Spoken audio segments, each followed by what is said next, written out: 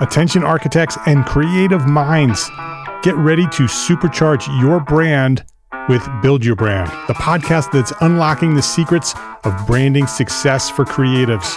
Hey there, it's Mark R. LePage, founder of Entre Architect, and I'm inviting you to join my friend, architect marketing expert Jeff Eccles at Build Your Brand podcast, where he explores the captivating stories of the world's top brands and transforms their lessons into powerful moves for small firm architects and creatives like you. In Season 1, Jeff shares the thrilling tale of Southwest Airlines, where he dissects their journey to the summit and distills it into strategies tailor-made for you. It's important to keep in mind that companies like Southwest compete in the real world, just like you, and face real-world challenges, just like you. You might be surprised at how similar those challenges are to the struggles that you grapple with on a day-to-day basis. Don't miss out on your blueprint for success. Subscribe, tune in, and let's build your brand together. You may have noticed that the very best brands in the world are also known for having somewhat unique corporate cultures. That's often the glue that holds everything together when they encounter those rough spots. We don't do it because it inconveniences the passengers to whom we are primarily dedicated, the short haul, frequent flyer. Follow the link in the show notes to subscribe to Build Your Brand today. Remember, no matter the size, the journey's the same. Your brand's journey to the top starts here.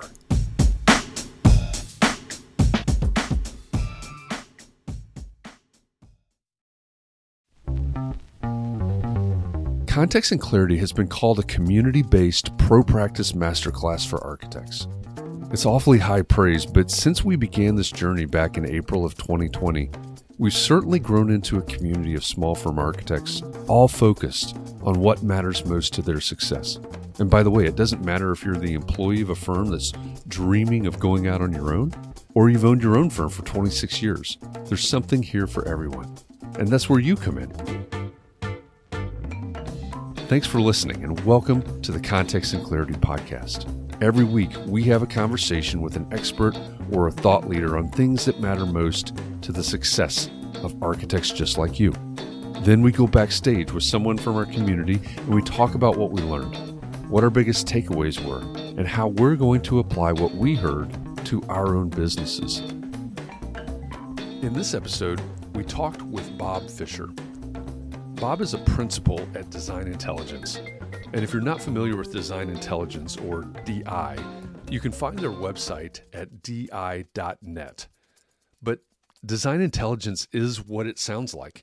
They study the AEC industry, and they give organizations who are designing and forming the built environment the tools that they need to build better businesses. I want to read this quote from Bob's LinkedIn profile because I think it sums up his work pretty well. Bob says, "Every day I have the good fortune to see both a macro and micro view of the architecture, engineering, construction, and design industry. I spend half my time looking broadly to understand the larger trends and forces that are shaping both business and leadership in AEC, and then sharing information and insights through our publications." So the DI, Design Intelligence publications. He goes on to say, "I spend the other half deeply embedded in individual firms, getting to know their unique strengths and their challenges and helping them develop strategies to thrive in business and to do great work." I love that. I think it sums up the work of Design Intelligence really well. Our conversation with Bob started out focused on what trends are and how to identify trends and how to react to trends. And then we went on a journey around the profession and talked about what to expect in the future. So give it a listen and see what you think. Catherine McPhail joined me once again for the conversation with Bob Fisher, as well as backstage afterward. Catherine is my co-host, and she's an architect and podcaster now in Fairhaven, Massachusetts. In addition to Context and Clarity, Catherine hosts Talking Home Renovations with the House Maven, and she's the CEO of Demios Architects. As always, I'm looking forward to talking about our takeaways from the conversation with Bob. So let's go backstage and listen in as Catherine and I talk about our conversation with Bob Fisher of Design Intelligence.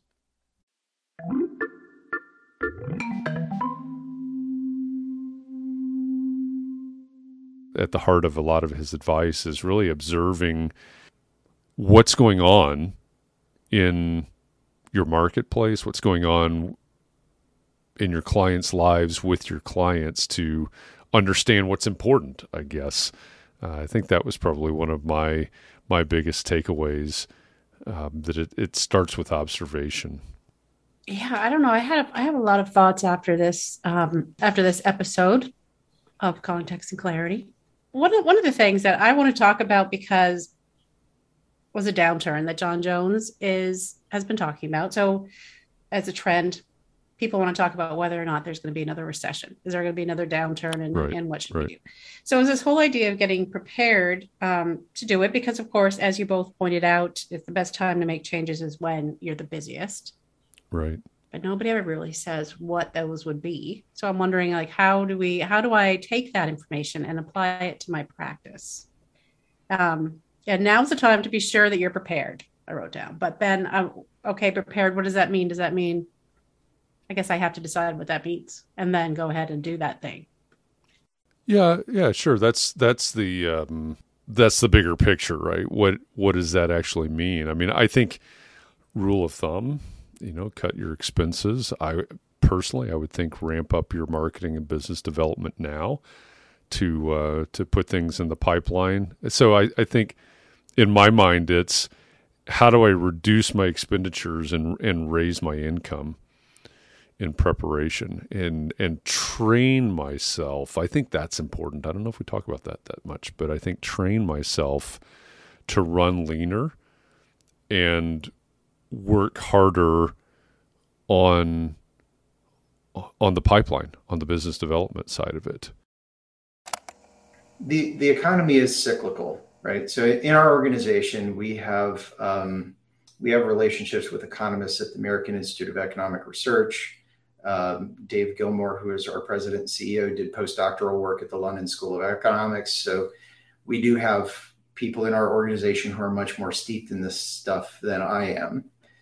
But one of the challenges with the economy is predictions are almost always wrong, right? And predictions that are very specific, a lot of times those are closely associated with hucksters. So what you got to do is you got to take when you're looking at the economy, we're in some unusual territory. I was reading an article in the Wall Street Journal the other day that talked about the last 6 recessions. And in the last 6 recessions, there's a very predictable pattern where you have the GDP going down over a period of time and unemployment going up over a period of time. They're almost in an X-like formation. What we have is we have a contraction in GDP right now, but plenty of jobs. It's a situation that, it's kind of leaving a lot of economists bemused, because there are companies out there that still have job openings, that are still having a hard time finding talent, and that still are doing a lot of business. But we've got these other factors that are usually associated with a recession, like contraction in GDP. And then also, we've got issues with inflation and things. So that's unique, at least relative to the last 75 years or so. How is that going to play out? I challenge anybody to give a very definitive answer. But how is it that small, mid-sized, and even large firms need to respond? Well, one of the things that's very important is to become a more resilient organization, right? To actually have plans for a downturn and say, in a downturn, what is it that we would do? And the time to deal with a downturn is as far ahead of when it's happening as possible, right? So the challenge that a lot of firms face is the best time to make changes and to create plans is when you are actually the busiest doing other things. So in general, and we can continue to unpack that if you want to. Now, what are some of the other factors? Let me go back and add a couple of other comments about the economy. the money that was earmarked by the government for COVID relief didn't immediately get released into the marketplace. And a lot of that money is actually just coming out now. Here in Atlanta, where I'm based, we actually have funds from the bipartisan infrastructure bill that are funding a whole lot of headaches and inconvenience for drivers on the Beltline around our city, which is 285. But it's made all the more special by infrastructure work. But the point is that you've got a lot of money that's being injected into the system that is having a buoying effect, in some sectors. So it's very difficult to say with certainty, what's going to happen in the next 12 months or so.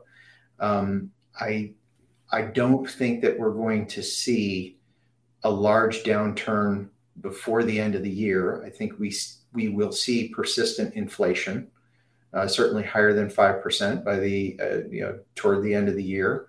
But in terms of a recession as the way that we're used to seeing it, insofar as it makes sense to make a prediction, I think we're probably looking out into 2023 before that kind of thing would happen. Now, how is that relevant? Now is the time to make sure that you're prepared, right? So as a practitioner, as a small firm owner, understanding, put your plan together and put your plan in action now. Now is the time. Actually, last year was the time, but failing that, today will do. The time to focus on marketing and business development is not when you need work, right? Because there's a cycle, right? There's a time between your actions and when you see, some benefit from those. Someone had asked, what do you suggest then? 4 hours a week? That when we're really, really busy, we should dedicate 4 hours a week to I guess, business development? Is that what you call it?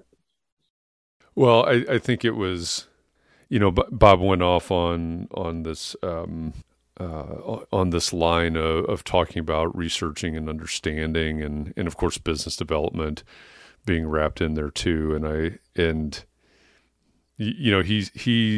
Bob is careful to identify the reality that as small firm owners or sole practitioners or, whatever your context is, that you're wearing a lot of hats and you're very, very busy. So you have limited bandwidth. And I think it was John Jones's question, what is it? Is it 4 hours a week or what's reasonable? And as we've been talking, I've been thinking about your situation because I guess you're still in the process of moving from one area to another area, which is going to change your practice, if nothing else, in location. So what have you taken away from this conversation with Bob and related to this question that we're talking about at this very moment? How much time do you think you're going to need to dedicate to, I don't know, I guess meeting people, learning the marketplace, making connections and building a network and things like that? Yeah, that's a good question. I don't know how many hours. I don't know if I should do a little bit every day. I never seem to have the time to do what I want to do as it is. So I'm not sure where I'm going to find that time. And I obviously need to cut it out somewhere. And so I don't know. I mean, I guess that's one reason I'm interested in the answer to that question. So I take 2 mornings a week to dedicate to that.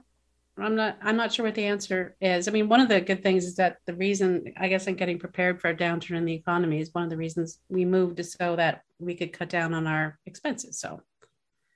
So that's something, although I don't feel like I'm cutting down on my expenses right now where I'm buying all sorts of things.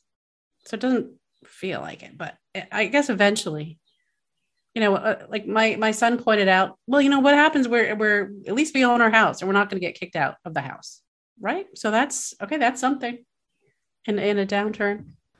Yeah, I think so. I was having a conversation with somebody earlier this week, and the context of the question was different, but I think my answer would be the same. their question was how much time, well, I guess it's very similar. How much time do you put into content creation, which is part of their marketing efforts? And I guess part of the way they were asking the question was, okay, well, do I create this content and post every day or once a week or once a month, or, how often do I do this? And I think I would have this same answer to them as to this question right now. And for me, I would say you've got to be really honest with yourself and say, like you said, you're going to struggle. It's not in your schedule right now. So adding any time to that, to your current schedule, could be an addition, or it could be a reprioritization, right? Okay, if I'm working 8 hours a day or 12 hours a day, and I say, hey, I've got to do an hour a day on, learning the trends, learning what's going on around me. Does that mean that I'm going to add an hour, or am I going to reprioritize and absorb that hour somehow into the 12 or the 8 or whatever hours I'm working? And I think in my mind, you need to be really honest with yourself and say, what can I really afford? How can I really make this happen? And if you say, hey, you know what, I could do an hour a day every day. Okay. Is that realistic? Should you start with half an hour a day or an hour every other day?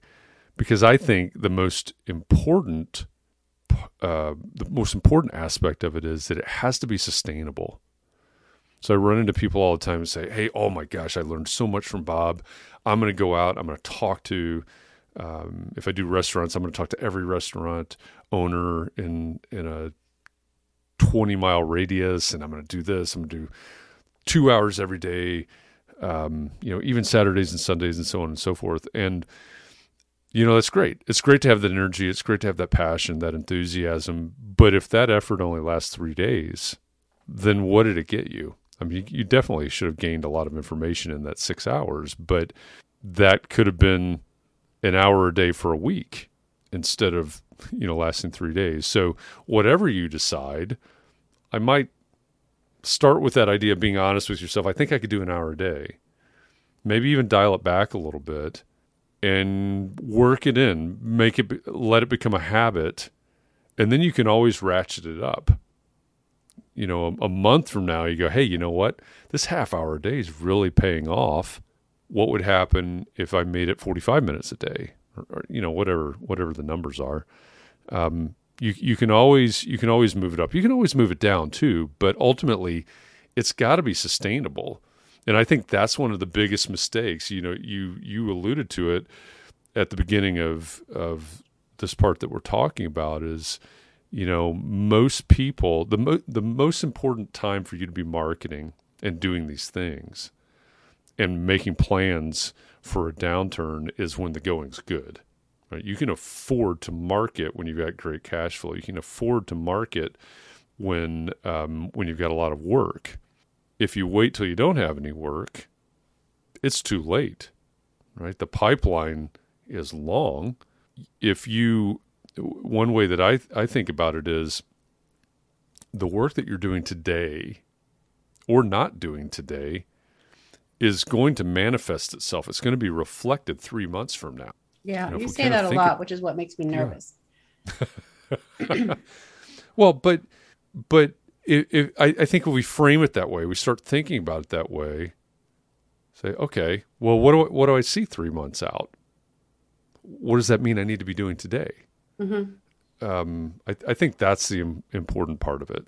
No, that is. And yeah, I think especially when you've made a move like you're going through right now, I can totally see how that could be scary because I would guess if it were me, there'd be a big gap in what I was doing while I was taking care of selling this and buying this and moving from here to there, all those things. I think that's totally natural. Yeah, that's been taking a lot of time. Maybe I can, as that winds down next week, maybe I can just keep that space for like marketing. But one thing, I think I'm not alone in this, but I think it's kind of safe to say that a lot of architects or so single person architecture firms are, when we're busy, I feel like I need to finish my work and I'm never going to finish. I'm just not going to finish. So I need to figure out how I do only work 8 hours a day, let's say, on my work, and then I can work on other things. So working 16 hours a day on my work isn't going to make me finish it. And it's also not going to leave time for any of the other things that I actually really need to do. So, I mean, ideally, I'll never be done overall. If I do marketing, I won't be done.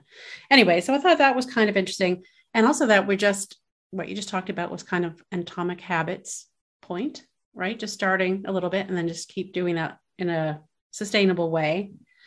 And then when he was talking about the value, like deciding what your value is to the client, that kind of reminded me of Jonathan Stark, I guess. And, a lot of people talking about our value. And he was saying that value is defined by what's important to the client, which, when you're thinking about your own value, it doesn't matter if you think you're valuable in a certain way, unless your client also thinks you are, because your true value comes from them deciding you have value, I guess. I don't know if that's your true value, but you know what I mean? If they're going to pay for it, they have to value what you're doing, I guess.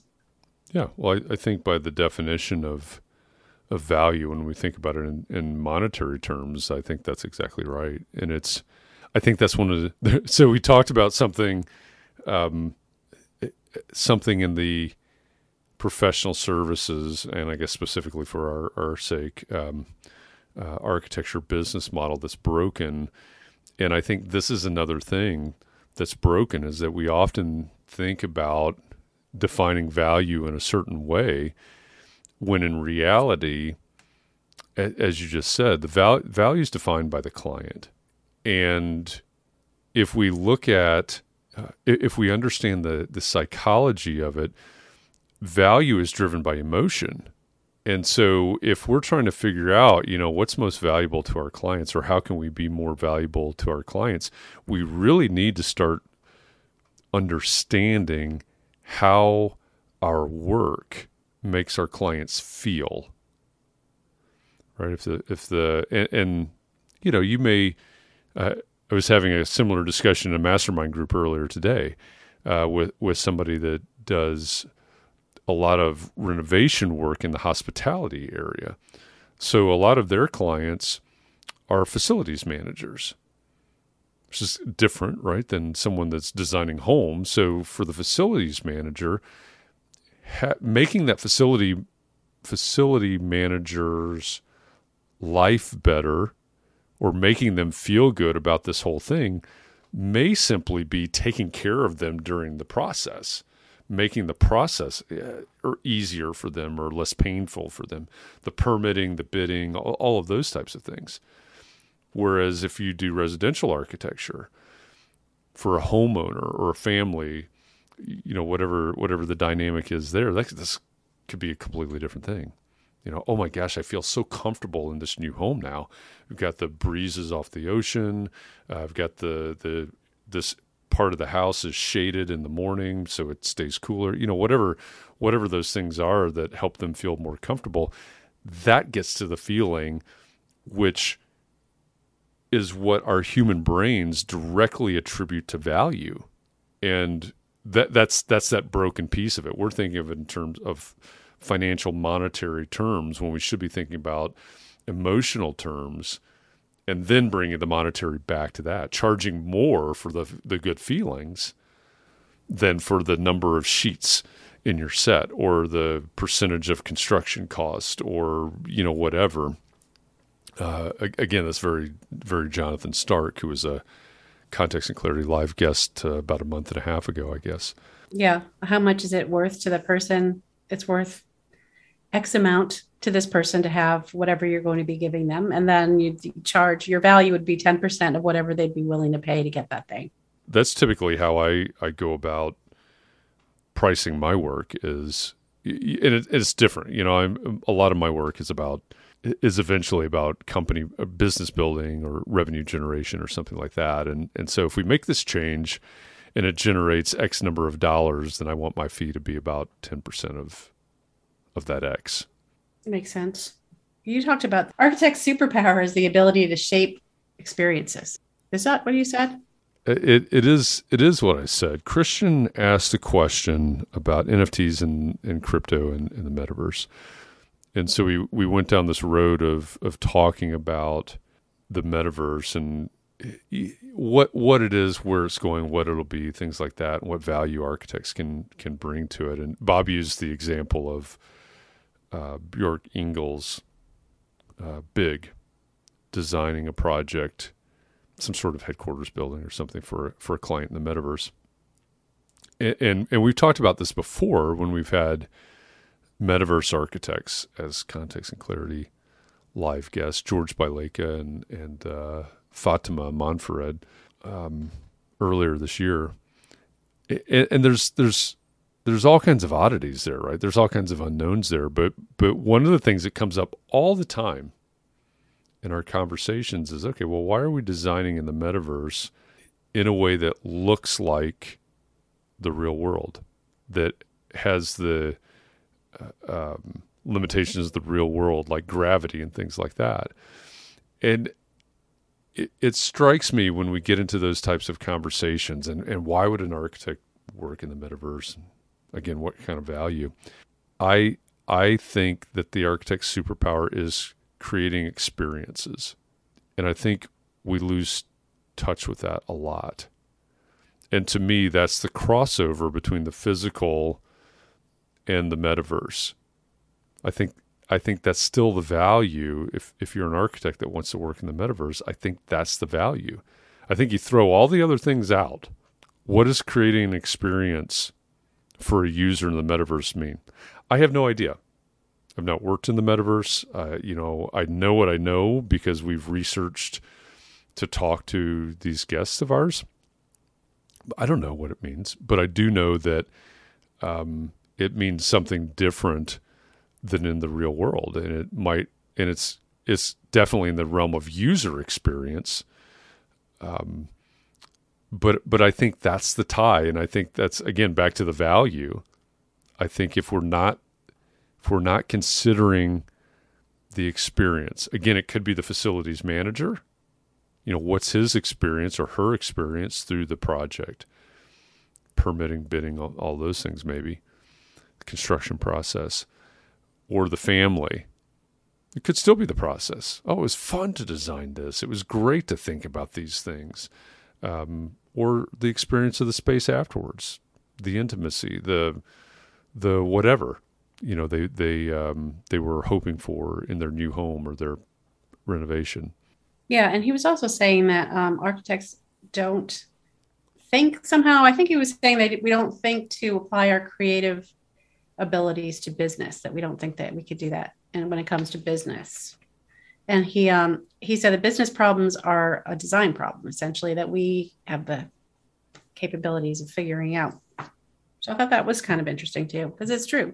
I mean, being creative is being creative. That was one of the points. There were several points in this conversation where I was listening to Bob, and I sat back and I was just thinking, we could do an entire episode on this one point, and that this was one of them. And I think I 100% agree with him that many architects, probably most architects, don't apply their creativity to, I'm going to say, their business model and the way that they do business. Now, I think, in my opinion, there's a limit to that. There's a line that you shouldn't cross. When it gets to the systems and processes, don't get creative. Don't get creative. No, not at all. Not at all. I mean, the process of doing your work, the process of creating that, but when it comes to accounting, and I'm not talking about creative accounting, but like invoicing, any of these standard business processes, don't get creative. Find an accountant, find someone that hey, how do you do your invoicing? Well, we do it twice a month, and we use QuickBooks, and do that. Don't get creative with that, but think differently about how you actually do business. What is it that you offer? What are the services that you offer? Bob talked about understanding your clients and what they need and what they want. Get creative about that. There's no rule that says that you have to follow these phases of design services. Whether you have 5 or 7 or 9 or whatever your number is, you could do something completely different. You could serve your clients in a completely different way. We've had guests on Context and Clarity in the past that do that. Declan Keefe comes to mind with Co-Everything. They think very differently about how they work with clients and how they work with all the stakeholders and who the stakeholders are. I think they have rethought their entire practice and business model.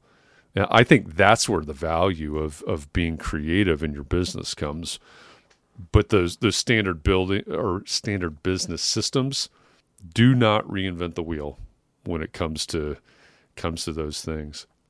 The accounting, the invoicing piece always comes to my mind because I think it's pretty easy for us to understand. But it's I was having a conversation with somebody the other day, and I said, at Ball State, where I went to school, the architecture building is here, and the business building is directly adjacent. And from this door on the architecture building to this door on the business building is no more than 50 yards. And yet there's no business training happening inside the architecture building. Of course, no architecture training going on inside the business building. But I think the biggest asset that comes out of architectural education is you're being trained in critical thinking, design thinking, creative problem solving, and you're not getting any business training. And so then when you get out of school, maybe you go to work for somebody, maybe you don't. At some point, you decide to start your own firm. And so that's great. You know how to design, you know the codes, you know all of those things. You can do that, but then you have the realities of the business of architecture, the accounting, the marketing, the business development, all those things. And you don't know how to do those things. You didn't have any training in those types of things in school. So what you do is you fall back on what you are trained in, and you start to try to reinvent the wheel on some of these business systems. Whereas the best thing that you could have done when you were on campus was when you started talking about these things is go over to the lounge in the business building and say, hey, who has a system for accounting? 53 people are going to raise their hand. Talk to 3 of them, pick out the system that sounds most logical to you, and just use it. That's where we need to draw the line, I think, between creative when it comes to business. No creative accounting. Yeah, I keep coming back to that. That's the IRS is listening. They're going, oh my gosh, this guy's into creative accounting. Talking about that. Yeah, he also said, Bob also said that there were ways that he sees people limiting themselves by not applying their talents and imagination. So it's just a good reminder that we have the ability to be creative in a lot of things. Like when we talked to the Savannah Bananas guy, Jesse Cole, like he's creative in his designing experiences for people. I don't know, that stuck with me since the first time I heard an interview with him. But he talked about being alive to opportunities. He talked about storytelling and how important it is for architects to be able to help the client tell a story. Well, in his case, he was talking about raising money for school projects as a client and how we needed the architect's help. But I think that we as architects, like residential architects, we have to tell stories to our clients to get them to see the value in what we're designing for them. So the way we tell stories could be in words and also images and that sort of thing. So it is an important part of what we have to do is the storytelling. He mentioned relevance. And I think I think storytelling is a great tool, if nothing else, is a great tool to help people understand the relevance and to connect with people. And going back to, why do you like a movie or not like a movie, or why do you like a book and why do you not like a book? You're not connecting with the characters or the plot or the type of book or movie or whatever it is. And I think that's where it becomes really important, is how do we, going back to what he said, I think early on in the conversation, understanding your client's world, what they need, what they value, all of those, that's going to help you tell a better story. It's going to help you tell a story that's relevant to them. And I think it goes both ways. Right? If we understand their story, I mean, if we really, I talked about Bob being an observationalist or something like that. If we really take the time to observe what's going on in our client's world, I'll say it that way, because you could be designing a library, you could be designing a new kitchen, but if we really take the time to observe what's going on in our client's world and understand their story, that's going to open doors. That's going to open our eyes. It's going to help us be better architects. It's going to help us be better service providers if we respond to that. And I think that's going back to the idea was to how do we identify trends and how do we respond to those things? Well, if we're observing these things, if we have empathy for the people that we serve, our clients, and we respond in a way that matches, then we've got to get something going on. So many, many moons ago, I was the director of communications at an independent school that was, over 100 years old. And it hadn't done anything significant with its campus since the early 1960s. And I was in charge of the communications effort around building the strategy, developing the campus master plan, and then doing the capital campaign to help raise funds for this. Now, it was one independent school, but it was overall in a 10-year period, they were projecting a $70 million, improvement to the campus. So over time, it was quite an investment that they wwere looking to make. The architecture firm that we were working with did a fantastic job at helping the people who ran the school who were not, they hadn't done a major capital project in decades, right? So they were not very savvy clients, but the firm helped them really understand what their needs were and where they should be putting their investments, right? In terms of what kind of facilities they needed. So that firm, of course, was let's just say the odds-on favorite to wind up getting the design work, and they did. Then things kind of got interesting, because what I don't feel that they really understood was that once we started getting into how the strategy for the school shows up in a new campus, that we then have to go out and raise 60 to 70% of that $70 million in order to be able to do a single building. And I ultimately had to go into my budget. Now, I'm on the client side. In order to have even like a 3D model built of the new campus, because I just couldn't get files out of the architecture firm, no matter how many times we asked or how many influential people I tried to get it to ask on my behalf. And it just baffled me that they didn't understand. We needed to tell a story of the vision of the future of the campus. Why wasn't our architect leading the development of that story and helping guide us in how we could tell that story, frame that story in a compelling way for people to help support what this vision for the future of the school was? To me, that was a real light bulb moment, and it was a lesson that I've taken into my work today, because it was after that I started, working with architecture and design firms on how it is that they can run better businesses.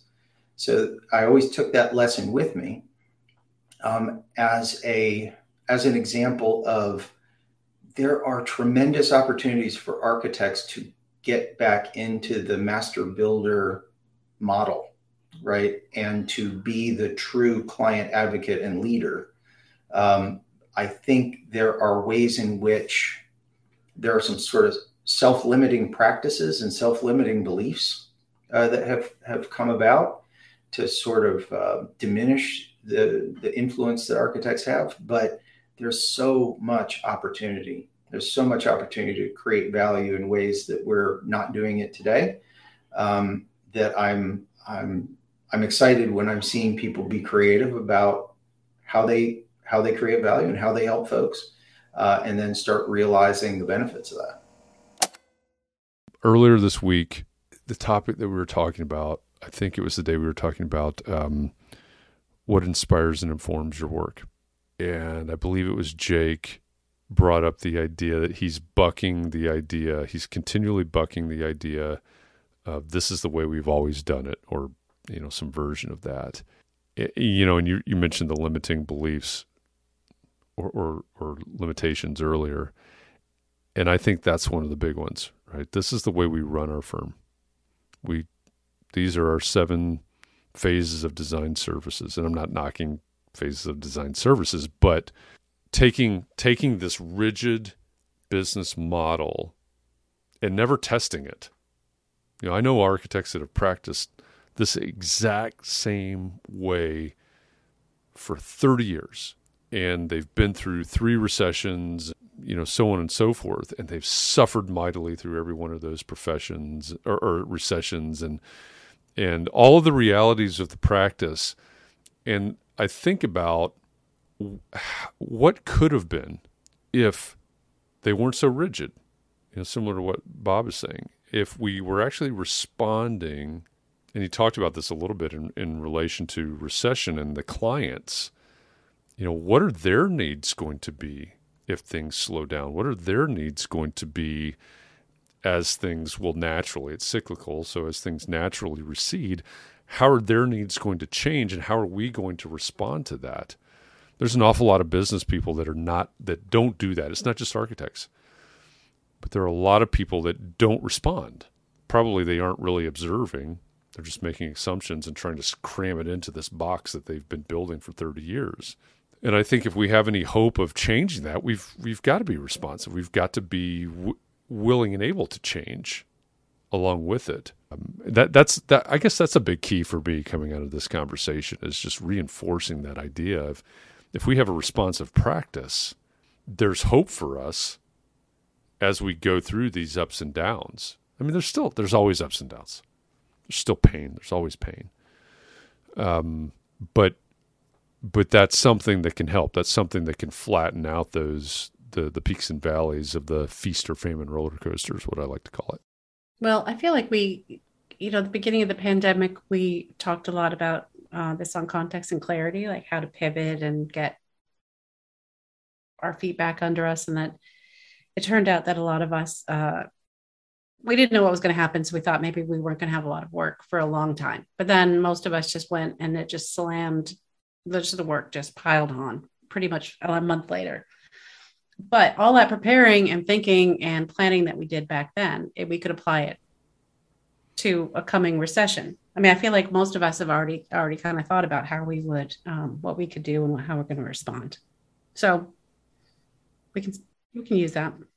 I think that's a really good point. Is maybe it was really good preparation, and thankfully the pandemic in some ways didn't play out the way that was predicted for us anyway. Right,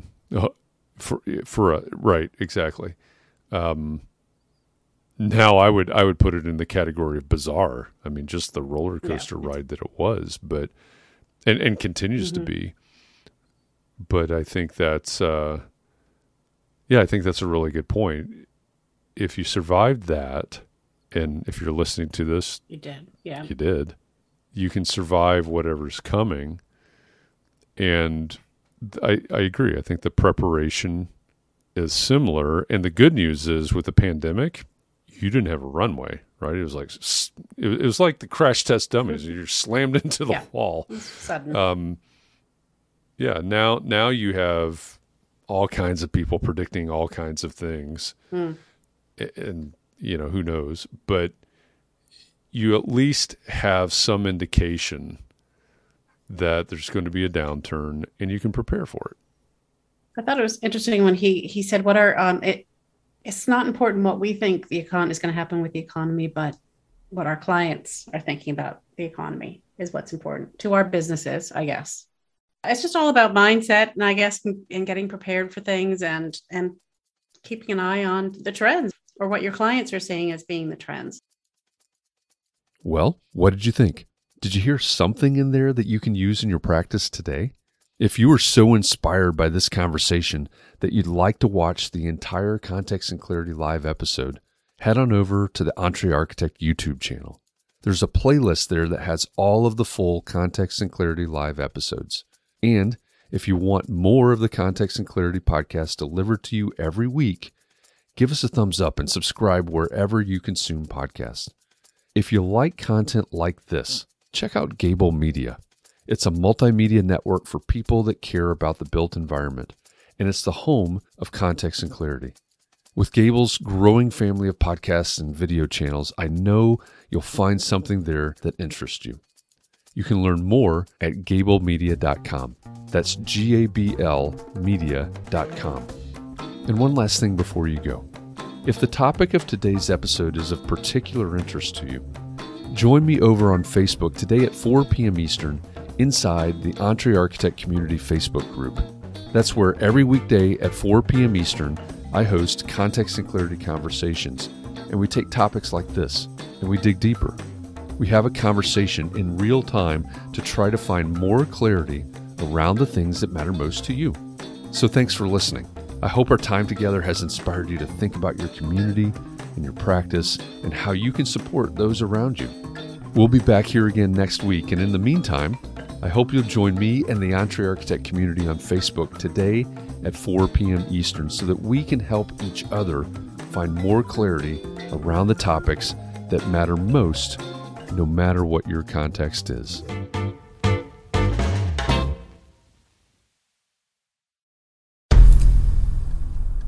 I've mentioned it to my family, but in terms of telling people like, oh yeah, we're doing this, I'm looking for projects, you got anything? I'm not there yet because it scares the shit out of me. Dreaming of launching your own architecture firm? Well, buckle up for a wild ride with Emerging, the podcast that shares what it's really like to start an architecture firm. Where do we begin? We don't even know what type of business to formalize as. Is it an LLC? Is it an LLP? Like, how are taxes? I mean, the list is astronomical. Season 1 featured founders Jeffrey, Lexi, and Chris, owners of Level Studio Architecture, are your fearless guides on this unfiltered journey from napkin sketches to a thriving studio. One evening, stumbled into one last dive, we sat at the bar and pondered our postgraduate futures. Amidst the conversation, a napkin became the canvas for our aspirations, sketching plans and milestones, sealing our heartfelt commitment and shared dreams. In drawing down dreams on a napkin collectively, that then, in your head, you've rooted like, oh, I'm connected to these people, like long term. The process of starting an architecture practice brims with excitement and challenges, demanding meticulous planning, flawless execution, and unyielding resilience. I kind of hate the term because it's so overly used, but I think everybody knows imposter syndrome. And I think it's so real to this day. I don't know if it's with everybody, but with me, I'm always questioning like, us, can we do this? Are we ready to do this? Are we prepared? Can we do it? Did we just decide a name? We did it, guys. Oh my God. The one that came out of nowhere? Woo! It came out of nowhere. I liked it. I saw it. Ready to turn your aspirations into reality? Follow the link in the show notes to subscribe to Emerging and chart your own path to architectural success.